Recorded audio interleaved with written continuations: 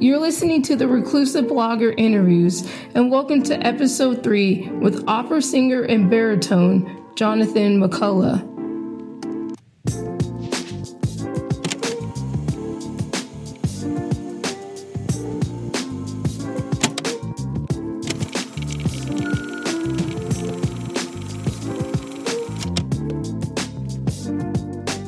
On episode 3, I talk with Jonathan Mccullough, who is a Grammy-nominated baritone, opera singer, and musical director. Jonathan recently premiered his production of Jonathan T. Little's Soldier Songs, which was produced by the Opera of Philadelphia.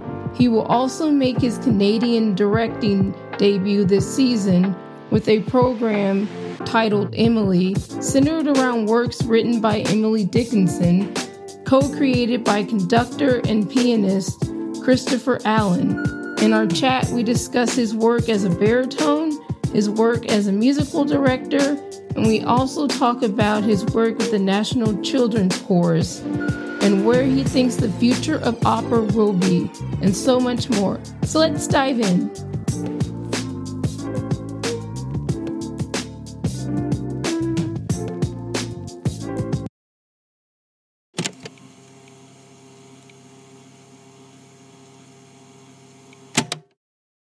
I usually start out with the question, how you kind of started, how you kind of came to where you are now as a creative and an artist and a singer, and just kind of go a little bit into your background and just things like that. Yeah, well, I started off in a group called the Paulus Choristers, which then actually ended up turning into the National Children's Chorus. And so that's where I actually started singing for the first time in grade school. And then as I was in high school, I joined an opera camp at LA Opera. So I did LA Opera's opera camp, and then Pacific Opera, which was in Orange County, which no longer exists, they did an opera camp as well. So that was the first time that I had any introduction to opera, and that was the first time that someone said, hey, you can actually do this as a career, and there are schools that you can go to do this. And I was like, really? So that was my first introduction to opera, and that led me to auditioning for all sorts of programs, and I ended up going to the Curtis Institute of Music in Philadelphia for 7 years to get my undergrad, grad, and postgraduate degrees. And then was fortunate enough to start working across Europe and America and UK. I guess maybe kind of go back a little further. Well, when I was born, no, yeah. No, not that far. not that far. But, Okay. I guess maybe kind of as a young child or early teen, was there anything in your childhood that kind of maybe like a pivotal moment or an artist that you kind of looked up to? Yeah, I think, well, my grandpa was Italian, and he wanted me to sing an Italian song. That was like a really big thing he just wanted. So I ended up doing an Italian song at a school talent show when I was in like 6th grade. And that was kind of actually a pivotal moment. I was in the chorus at that point, and now I was starting to really go, okay, I really like singing, and I enjoy the experience of singing. So I'd say that was a pretty pivotal moment. The opera camp was a pretty pivotal moment in my life journey and career, because that was the first time that someone basically gave me the go ahead and said, this is something you can do. So that was a very influential moment. And then I'd say, growing up listening to classical music and opera, which I never really thought that I would be interested in, I realized how cool it actually could be when you strip away the like stereotypical things that people usually associate with it. Bryn Terfel is somebody that I've always just like loved his voice and followed his career.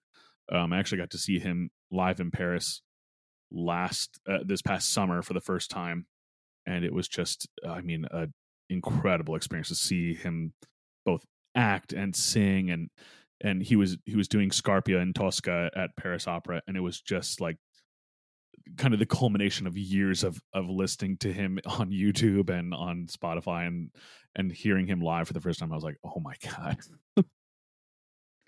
To kind of go back on what you said, because that was one of the questions I have. For people that may kind of feel that opera is a bit unapproachable, can you kind of go into some of the things that you might um say, or I guess what are some of the artists that you would say are maybe more approachable for somebody that may not understand some of the mechanics of opera?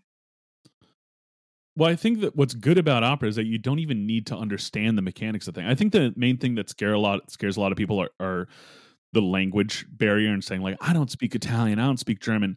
The thing is, these shows are universal themes that no matter who you are or what your background is, chances are there's something that you're going to relate to on a human level. So that paired with both beautiful and dramatic, and just I mean, kind of like, you want to talk about like a bass drop, like classical music has some of the most like mic drop moments in music. It's just that you got to give it a chance and you got to go. And when you experience it, there's the other thing is that I think a lot of people go, I don't know what to wear. It doesn't matter. You can wear anything. It really is not as as stuffy as people kind of conceive it to be. And it's kind of just like, it's like, oh well, there's that one dish of food that I've never like really tried, and then you try it and you're like, wow, this is actually amazing. I can't believe I missed out on so many years of this because I had this preconceived notion about it. Try that food and maybe you find your new favorite food. Yeah, There's also a lot of modern operas that are in English.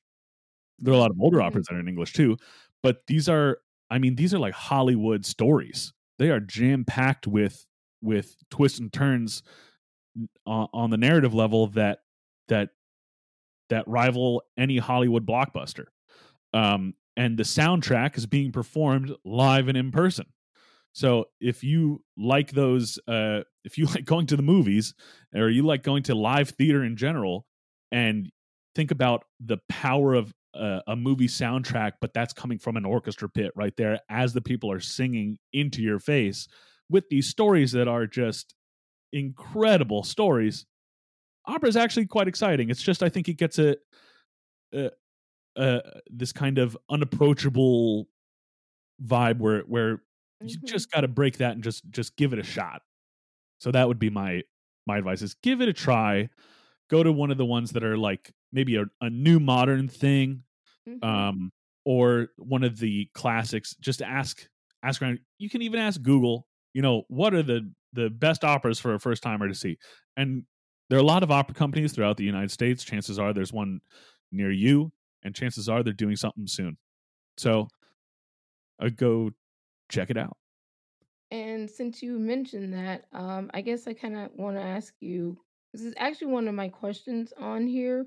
Who are some of your favorite companies, or I guess operas now that you feel people should check out or see, or you just like yourself? So I've done a lot of work with Opera Philadelphia. They've Mm-hmm. been kind of spearheading the industry in creating new works. They've been very instrumental in my career, Mm-hmm. as far as new works as well. They have a whole program that is devoted to nurturing composers that are alive and workshopping their works and turning them into operas. That's where you see Missy Mazzoli, who has a lot of big things coming up. David T. Little, who I did Soldier Songs with. Mm-hmm. Um, Tyshawn Sorey, who won a MacArthur Genius Award grant. I mean, like, this is where they give them that opportunity to like flex those muscles and say, hey, what do you want to write? Write it. And then from that has come, I mean, maybe 15 new operas that have been added to the canon, all with varying topics, again, that are these universal human feelings that get people to become interested in opera in the first place. And since you mentioned that, I guess we can go in. We can now go into some of the work that you are doing now, Sure. and talk a bit about first soldier songs, and then I guess kind of your other work that you're doing now. So let's kind of talk about soldier songs and how that came to fruition. And I know that if I'm correct, I don't want to say something that's not right, Yeah, yeah. but the way, yeah, that was a reworking of of an older opera, and you put that into a cinematic form, and I found that very interesting, and I just wanted to kind of know the difference between what I guess traditional opera and then what kind of cinematic opera kind of does, because yeah, I just kind of let's start off with that. Yeah. So soldier songs came out of my wife works in mental health. Hmm. So I'm very interested in that and how that affects people. I had worked with David T. Little, who is a composer. During Hmm. our time at Opera Philadelphia, I was an emerging artist and he was a composer in residence. So I did some excerpts of his with Opera Philadelphia. We got to meet each other. I really liked his style of music. Um, so I found that he had an opera that was a one person opera called Soldier Songs.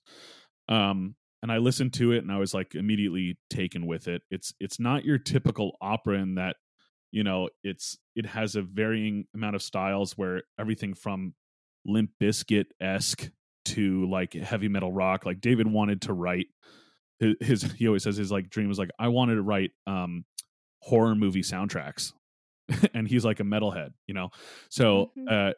he found his way into opera composing, and it's just kind of like led to a really cool style of composition that makes him very unique. So he wrote this opera. Soldier Songs was basically chronicalizes the one version of a veteran's narrative from childhood to uh, adulthood. So in the score, it goes from age 6 to 66. Um, so it starts off with, I want to be a real American hero. And he has a G.I. Joe or something. And then the next one is, he's a teenager playing video games. And it's like, shoot the buttons, aim to kill, and then we go into the time where he's actually in service. And then realizes that real life in a tank is not quite the same as a video Yeah. game. Uh-huh. Hmm. Um, and then we have the elder who, I don't want to give things away, but, has a very unique experience in his own right, as far as what he's experienced. So what I learned a lot through researching about, veterans' mental health is that PTSD is a common manifestation, and how that manifests itself actually often is through dissociative episodes where it's quote you see yourself in a movie. So I thought it would be interesting to take the story, instead of setting it over 66 years or 60 years, rather to set it over about 2 days and have this be a dissociative episode where the elder the entire time is reliving his entire life, and he lives in a secluded trailer park just by himself, not really trusting anyone anymore. And he sees his life kind of flash before his eyes, from when he was a kid playing with G.I. Joe to when he was playing video games, to then his trailer turns into the tank that he was in combat in. And then we find him where he is currently. And that's how the opera ends, in that state. So you see kind of the progression of how quickly things can change in someone's mind, and that's kind of what I wanted to get across in making it a film. I originally conceived it to be a live production. The idea being, looking at it from a producer mindset, I said, opera is an expensive art form, so how can we make it not expensive, yet still visually appealing and impactful? So I thought, all right, if this is set in a trailer park, all we really need is a trailer and like a table and a grill and like a turf grass thing. So I said, if we can make it so that the front yard of the trailer can be packed up into the trailer and it travels with a couple practical lights, and then we can talk ahead of whatever venue we're going to and see what the lighting board is capable of.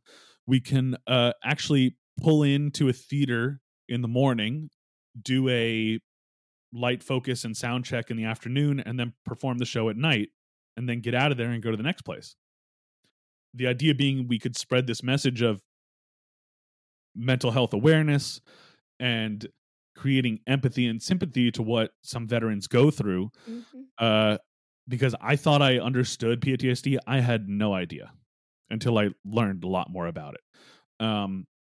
And so my goal with this is, I felt like, how can I help people in this field like my wife does? Because I can't do what she does, right? But as an artist, I can at least spread the word about mental health, using my platform, and spread the word of mental health awareness, and at the very least create empathy and sympathy for people going through a situation different than your own.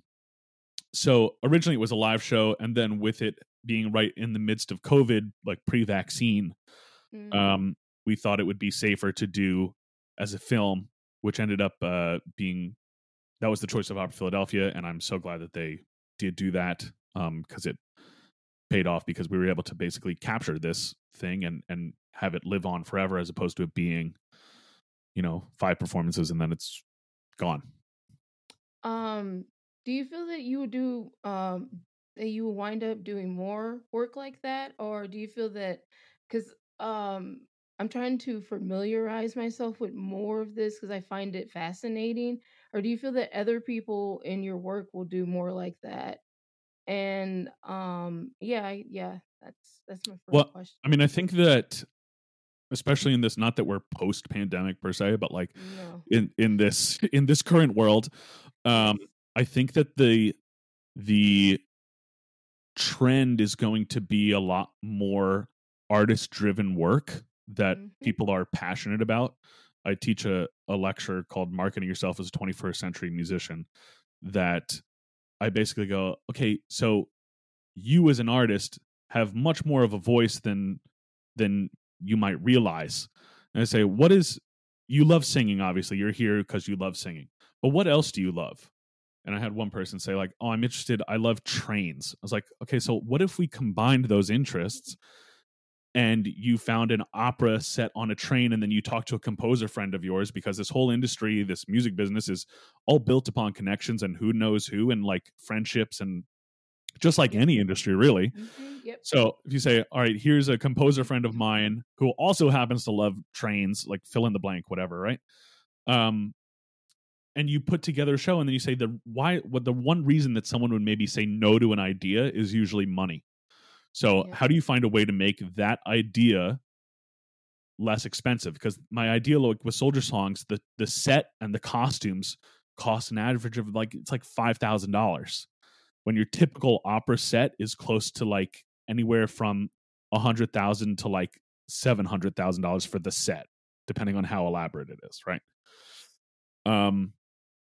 So if we can find a way over that hurdle, the possibility of you getting your vision done is a lot more likely.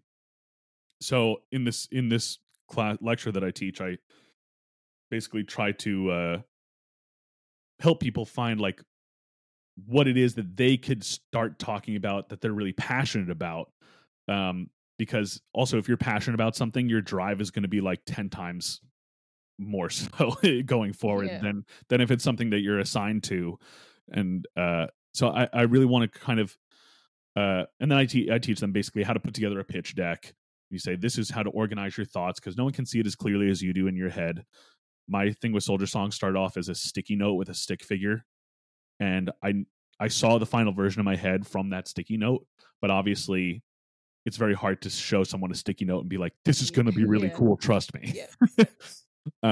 So then I talk about how to organize those thoughts, put them down on paper. You talk to your team.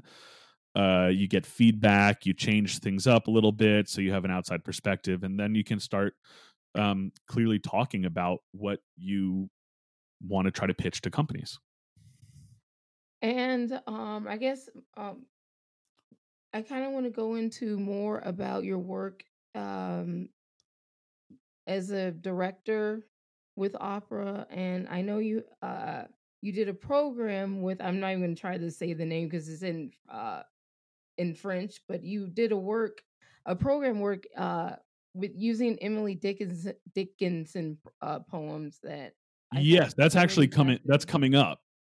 Oh, okay, yeah. Yeah, so that's at Opera de Montreal on Yes, April that's 5th. the one that I Yeah, find. the Atelier Lyrique is doing Okay, yes. this program. So a friend of mine named Christopher Allen, who's a Mm-hmm. brilliant conductor and also happens to be a brilliant pianist, we co-created this show about Emily Dickinson using song cycles that already existed. So there's an Mm-hmm. Aaron Copland song cycle, who's this famous composer, and he set music to Emily Dickinson poetry. And then there's another famous composer who is still alive named Ricky Ian Gordon, who also said, Emily Dickinson poetry, I'm going to set this to music. And these are two brilliant song cycles. So what we do is we kind of say, all right, this is a little bit of like what Emily Dickinson's life was kind of like. And all of a sudden we say, well, instead of just having a concert where you stand in the crook of the piano, Mm-hmm. let's put, a desk, a lamp, a chair, and stage it so that we can actually kind of see, the audience gets a sense of, this is what Emily Dickinson's life was kind of like. She lived a very secluded lifestyle. Mm-hmm. Um, you know, It was basically her in her room, just right. writing at a desk. And that's what Yeah. this whole thing is basically set at Emily Dickinson at her desk. Mm-hmm. Um, and then people come in and out of her life, and those are the other characters in the song cycle. But each person basically just sings these songs throughout the song cycle, and we weave them together staging wise so that you see a narrative of what Emily Dickinson maybe saw her life could have been, what it actually Mm-hmm. was, what she was thinking about at the time. There's a lot of stuff about nature. There's a lot of stuff about death, Yeah. and how she contemplated these things. So that's something that we are doing. Again, that's something that, like I talk about in my lecture, I say, all right, well, here's a creative, like, we could just do a concert of those songs standing at the piano, and there would be nothing wrong with that. Like, that's a totally viable option. But for the price of a desk, a chair, and a lamp, and then we add some lighting that's already going to be in the space, you now have a full extra show added onto the Mm-hmm. season, um, that really just cost the price of a desk and a chair and a lamp. It's like added atmosphere, and it kind of, Exactly. it's a whole mood and the whole aesthetic, especially if you know anything about Emily Dickinson Hmm. and her life, then it really kind of adds to the whole, I guess it adds to the whole sonic atmosphere as with the music and everything. Yeah, I kind of think of like, so I'm also fascinated with film, obviously. And what's interesting is, like, on your typical movie, it'll be shot, and then, like, as they're shooting or towards the end of shooting, whatever, they start getting in touch with composers, and they say, here's the film, here's the final cut or close to the final cut, add music to this. So it's like, you have a big whooshing arm, and it has to be like, and the music has to complement what's happening visually. I kind of work backwards as an opera Mm-hmm. director, and I say, what's the music? And then I close my eyes and I go, what's the movie I'd want to see accompanied to this music? Mm-hmm. Um, so that's kind of how I work as far as when I'm directing things, how I see it, and it plays itself out that way, which is what I did with Soldier Songs. I listened to it and I said, this is what I see happening here. And the visuals are driven by what's happening sonically. And to I want to just kind of back up a bit because on the Emily Dickinson thing, I first want to ask you, do you have a favorite poem of hers? And is there a specific poem that you feel just kind of fits the the world at the moment. Because I know, since you mentioned already, she did speak a lot about nature, and a lot about, I know, mortality. And I do know specifically now, and also you did also mention that, with the soldier songs, that that was specifically on mental illness and everything. And I also think that with Emily Dickinson, there was a lot to do with, I guess, maybe with her. It's not so much speculating that she did kind of suffer from mental illness because she was in the room, or just kind of stay within her room a lot. And so, Hmm. that would be my next question, my next two questions for you. I mean, so it's it's interesting with her because, like, you know, also mental health Yeah. back then was a very different story than what it is Yeah. today. Uh-huh. Yeah, especially um, with her being s- female. right, exactly. So it's like, it's in the back in the day, a lot of times it was like, oh, the woman has hysteria, which, like, Yeah, I know. like, we're like, oh my god, there are so many things that were just like not handled Right. correctly, but because they didn't know. Yeah. Um, uh, so I mean, there's things like, I felt a funeral in my brain is kind of interesting the way she talks about things there. Yeah. Um, uh, I'm trying to think. Why do they shut me out of heaven is kind of interesting. Mhm. Uh, Heart, we will forget him. There's some interesting things maybe in what she was actually feeling as far as romantic interests. Um, Yeah, she was clearly way ahead of her time. Like, yeah, exactly. And it's yeah. like that. Those are some of the things that we explore in the staging of this, and Mhm. we haven't actually. I have a staging plan generally mapped out, but we haven't worked. Once I meet the artist, it'll also um, probably change. I think the thing is, a director, it's in what I like to do is have a general idea, but be adaptable to change, Mhm. given whatever context. Because, like, this singer may come in with a certain idea, and I might be like, you know what, that is actually, like, wonderful. Let's run with that. Because being a singer myself, I know that I spend, like, an incredible amount of time on my role or whatever it is, and I have Mhm. a lot of ideas to bring to the table.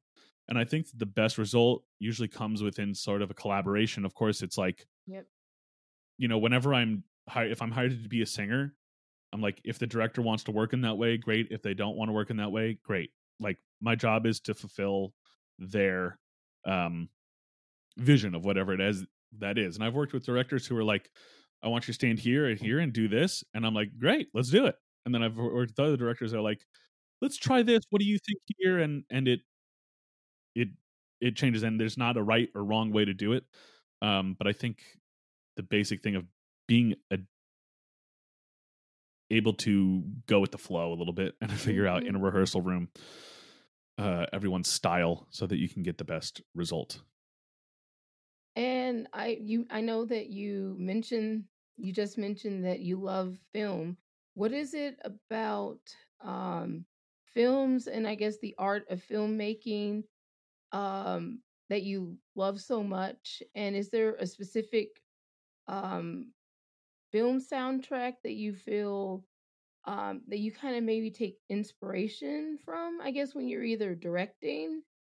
And I There, don't want to, I like, wouldn't say that there's like a film soundtrack per se that I take like inspiration from. It's kind mhm, of like I listen to each piece, and when if I'm thinking, because I usually like to direct things that are musically set already, because, like, my mhm, background is in focus in music. Um, so I usually go like, okay, this is this piece, and what can I do with this? Even if it's not even like, if I'm just casually listening to something, I'm like, you know mhm. what, I see this in my head. Um, and then I'll start going, all right, well, maybe let me put together a pitch deck for it and shop it around to some places. Um, but yeah, I mean, just the idea that e- with live versus film, I think that both Mhm. have unique things that one can do that the other can't. Um, on one hand, there's nothing like experiencing live theater with a group of people that you're all experiencing the same thing at the same time, the energy that comes from that. But I'd say with film, you can get a sense of intimacy that you can't get in a giant theater.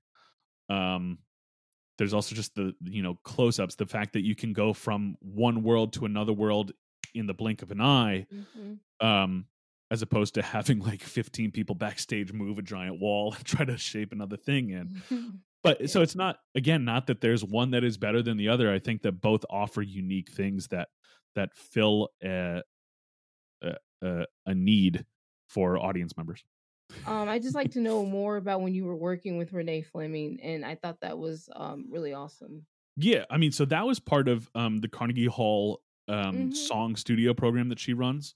So she selected, I think it was like 15 of us, and then her whole thing that week was teaching us to think outside of the box and say, like, look, the art song in America is a hard sell, just the way that we grew up. Right. In Germany, you go there and you walk down the street and the opera singers are like posted on giant billboards and there are lines outside. As soon as the tickets are announced, people are standing in line for hours to try to get a ticket for a new production of something in 5 months from then. That's just not like the culture in America. Yeah. I think that kind of stems from our government funded arts is a big part of it. So the arts being fully reliant upon individual giving is a big part of that. So there's not as much money to go around. But I think it's how people are introduced to it from a young age, which is why my work with Vail Opera Camp is so important to me and the National Children's Chorus. I think that there's always this talk of audience acquisition and the audiences are dying out and we don't see the numbers coming in like we used to. And the audiences are like 70% full instead of 100% full. And it's like, how do we fix that? I think that the answer to that question is a long-term solution that's going to take a while. But I think we need to invest in youth and have them go to programs, like Vail Opera Camp and go to operas and have opera companies have programs that are specifically meant for youth to get them interested and just, like I said in the beginning of this talk, get them to the theater. Because like once they're in, chances are they're going to be fascinated. So like at Vail Opera Camp, my thing that I always say is like, look, if you do Vail Opera Camp, here's your chance to learn about opera, to learn about directing, to learn about conducting, to learn about acting, to learn about singing with an orchestra, putting on a full show.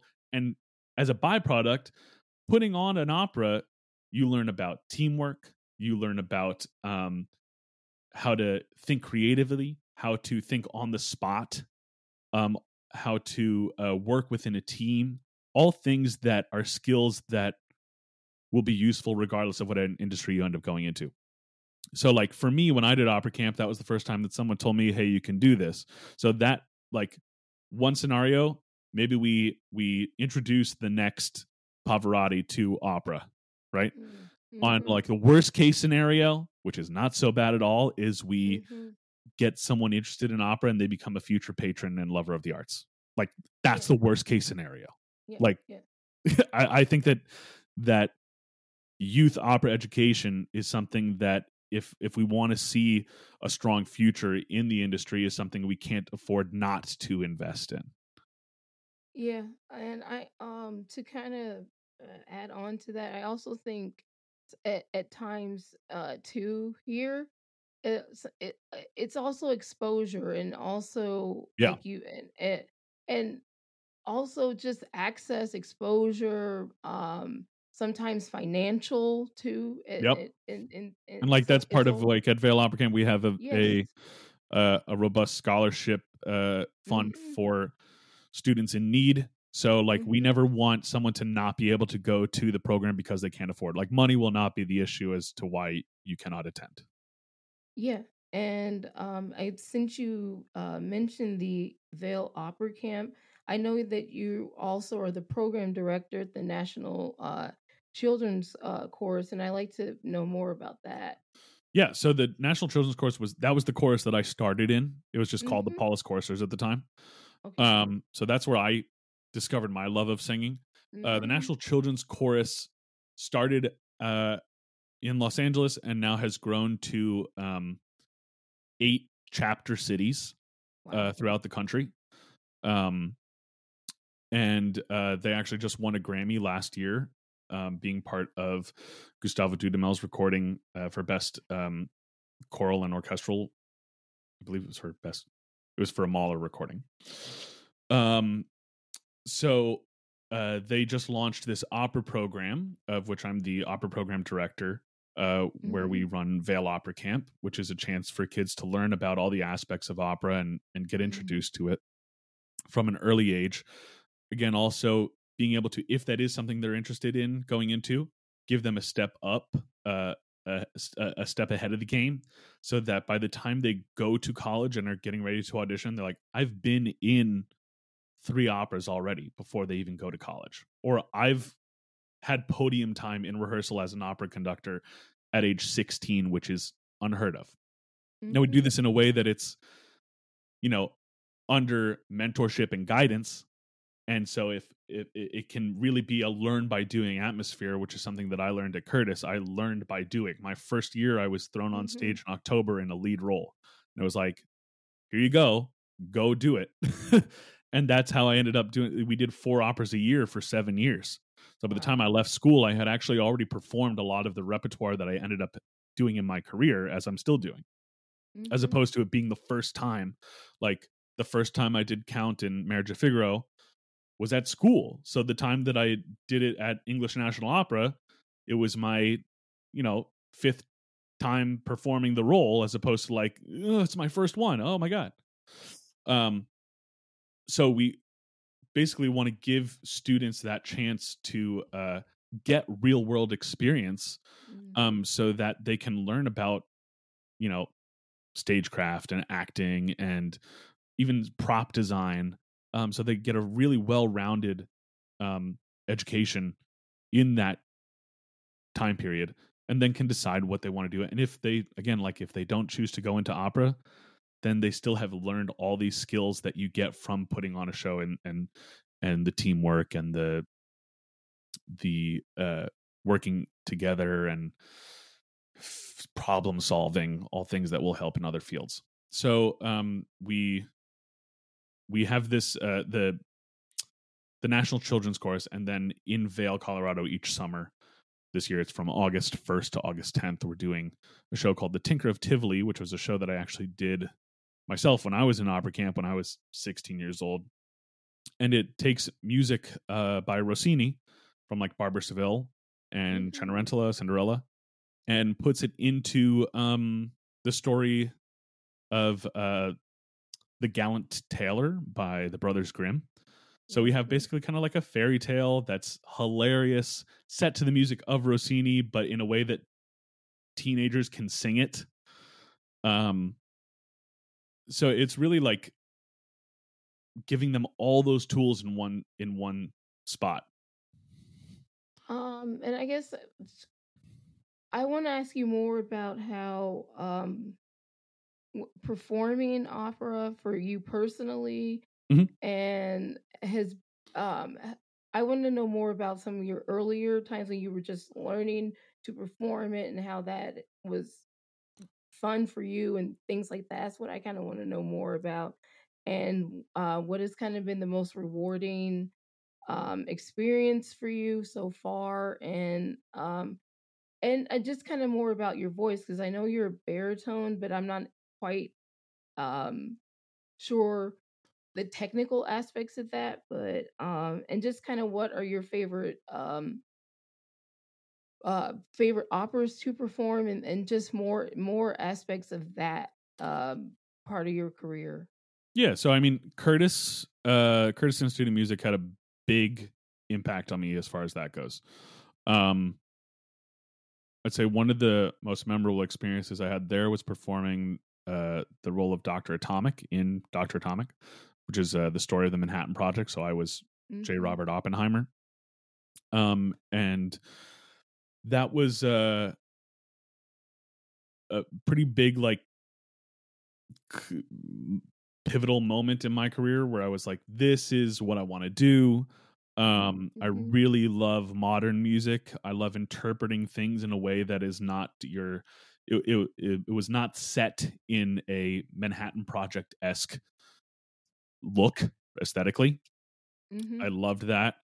Um, that was the last thing I did before I went off to sing in Europe. I did some shows at Komische Oper Berlin, Opera de Lausanne in Switzerland, and that was kind of like the thing that was my send off from Curtis, which was like, okay, here's a big lead role that took me like a year to prepare, and that really was like, it was kind of like my senior thesis basically. Right. Mm-hmm. um it's a little non-traditional, but that's really what was most pivotal in saying you're now able to go out and do this Mm-hmm.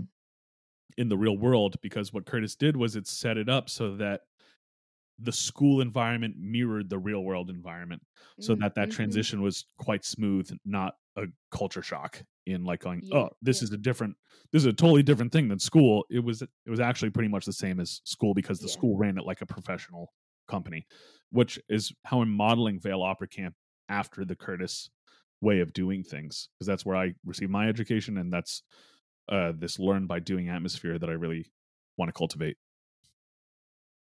And I guess you kind of already mentioned that, but I would what advice would you give to anybody that is wants to go into this profession, whether they're a musical director or a singer or performer, any aspect to this profession? I'd say, well, it depends on age, right? Okay. Um, it's not too late, depending on any, no matter the age, right? It's just what path Mm-hmm. do you take at what age?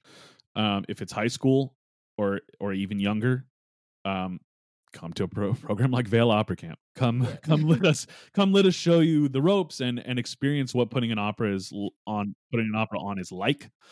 Mm-hmm. Um, uh, the other piece of advice I'd say is go see as much as possible, Mm. um, from different places.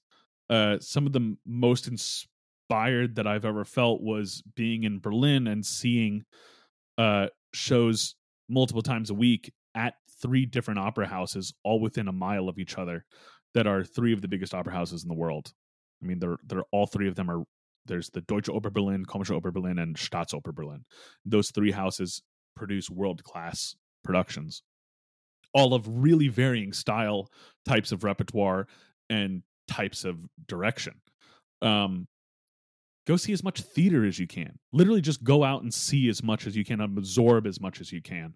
Um, I mean, that's where I end up getting a lot of my ideas, is just seeing something and going like, you know what, this would be a good idea for the. I went to go see that Van Gogh exhibit, the immersive Van Gogh thing. Oh, I went to see that as Yeah. well. I love that because Van Gogh is like, well, Van Gogh is literally one of the biggest inspirations for me as an artist and Mm. a photographer. Hmm. So I as soon as that opened up, I was like, there, I Right. loved it. Exactly. And I was like in that big room with the projections going, and I was Mm-hmm. seeing the letters being written. I said, you know what would be really cool is if there was a song cycle where the text was his letters to his brother. And I was like, that seeing that exhibit kind of got me thinking about that. Mm-hmm. I go to the gift shop, turns out it already existed. It was on sale there. And then that composer actually, uh, just by happenstance, because it's a very small industry, was Yeah. the composer of the opera that we did last year at Opera Camp. So I started talking about it. Mm-hmm. I said, you know, I actually had this idea, and then I heard your song cycle. I had the idea for this thing that you did 10 years ago. So I was a little 10 years too late, but it let me know that I was on the right track.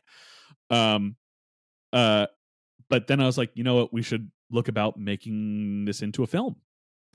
So then we put together a film deck, and then we're pitching that around. Because and that's how these things just kind of get going. It's because I went to go see one thing, it sparked an idea for another thing, which sparked an idea for another thing, and so on and so forth. And then I'd say that's my biggest piece of advice: is go out and see as much as you can.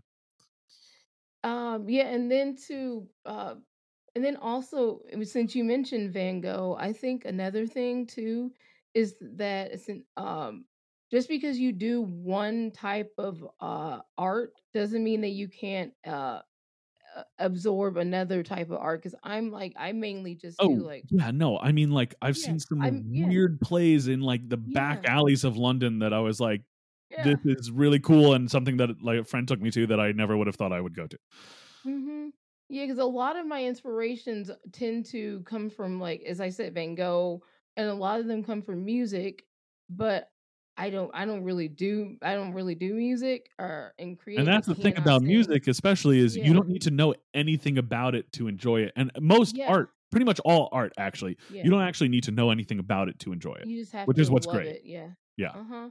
Yeah, and because I'm a photographer and I'm a writer and I do the podcast, but I tend to find most of my inspirations from other artists. And but yeah, that Van Gogh, it was fantastic. Yeah. Yeah. I have a big Van Gogh poster on my wall in my bedroom Oh, because nice.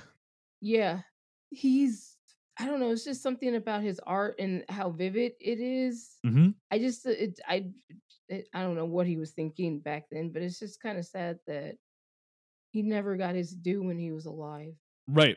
I mean, and it's, I think, imagine how many artists, Mhm. uh, like that have probably been around Yeah. that were either never given a chance during their lives and after their lives. So it's kind of Yeah. like, when you think about like the universe and how expansive that is, like I bet you the same kind of thing exists when, as far as like thinking about how many artists are out there that have created just museum worthy stuff Yeah. that Yeah. we may never know.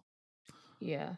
I to be honest, I try not to think about that Yeah. because there's so many, so But many. then the But point being, though, go out and support some local artists yeah. and go out Uh-huh. and see as much as you can. And Yeah. what if you were the one that discovers them? Like I just saw this band. I certainly did not discover them, but I just um, heard about them for the first time, called the Scarlet Opera. Like I started listening to them yesterday. They are Mhm. fantastic, and I am like obsessed. um, and they were just on the Late Show with James Corden the other day.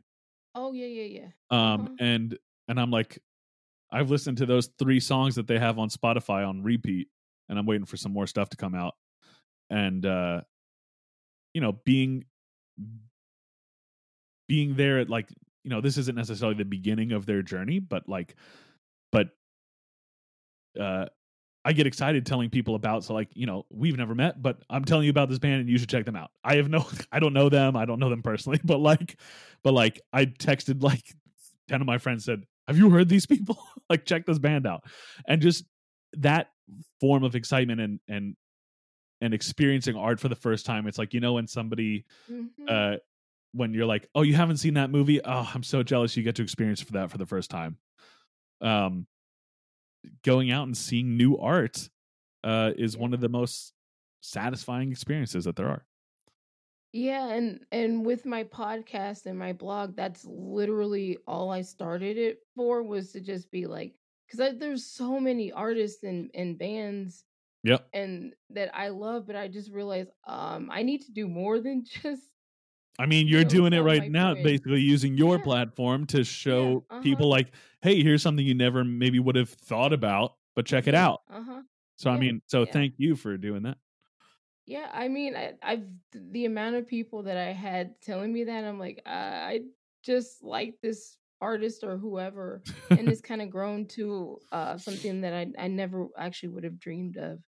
Yeah. So I guess I want to ask you a few I guess since we're on art, a few fun questions. You kind of already answered one, which was the Scarlet Opera, but Mhm. do you have any more, I guess, musicians or maybe some podcasts that you've been just kind of listening to lately? Yes, I love listening to Greta Van Fleet. Greta Van Oh. Fleet. Yes, I love listening to Greta Van Fleet. The Scarlet Opera is a new band that I've just discovered, and I love listening to them. Moinskin is a band I really like. Oh, I love them. Yeah. I've seen them live. They're amazing. I've Oh, actually really? met them Oh my god. actually. See, I Yeah. really want to see them live. Glenn Hansard, Yeah. I love listening to. So I listen to a lot of different style stuff. I mean, Mhm. um, my first love was like rock, and Mhm. I also really love um acoustic folky kind of stuff. So that's what I listen to mostly in my free time.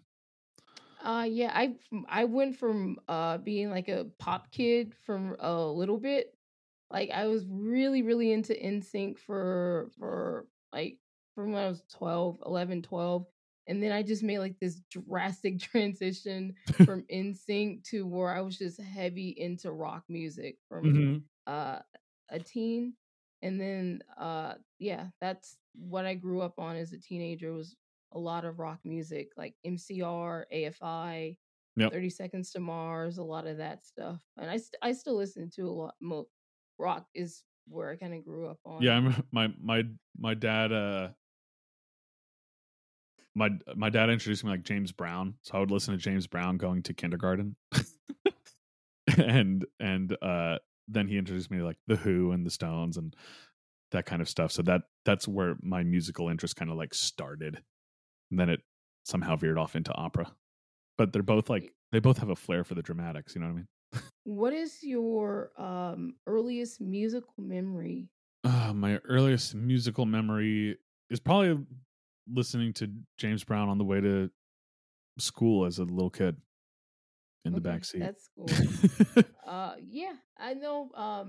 I think my I got a lot of if a lot of the R&B music and soul and stuff I got from my grandparents and my mom. They listened to that Hmm. and stuff. And yeah, because I my mom told me this really cool story where when she was little and she got to see it was the guy that it was the artist that sings "Hit the Road Jack," and for some Ray reason they like Charles. that. Yeah, Ray Charles. Thank you. Yep, Wow. yep. Yeah, Ray Charles front row when she was like 5 Oh because my he did goodness. a performance on my grandpa when he worked at college at a college campus. So he did like a college campus Oh performance. wow. And so and I was like, that's insane. But yeah, she was just front row there. Wow. Insane. That's amazing. Mm-hmm. I know. I know. Question is how do you see opera shifting in the next 5 or 10 years? And yeah, where do you see yourself in the next 5 or so years? Um yeah, I think that opera is really going to become have this industry shift of artist driven projects. I think that's going to be a big thing in the next 5-10 years is kind of what I am predicting. Slash is already happening. People like Mm-hmm. Anthony Roth Costanzo and Julia Bullock, who are two brilliant artists. Um, they are the creative forces behind a lot of their projects. I would love to keep singing. I'd love to keep directing. I see my position with this with the National Children's Chorus as the opera program director. We're looking to grow this program to be able to give youth opera education to as many people as possible. And that's something I really want to grow over the next 5 to 10 years, and basically make it so that we can give opportunities to as many young people who are interested in going into performing as possible. Well, awesome. That is what I hope happens because I'm always for more uh different types of music being accessible to more people. Yeah. And yeah, thank Well, you for sitting if down you're with interested me. in following more, follow us at Vale Opera Camp. That's my official plug. Follow us at Vale Opera Camp on Instagram. Great. Okay. Once again, you have been listening to the Reclusive Blogger interviews. See you in the next episode.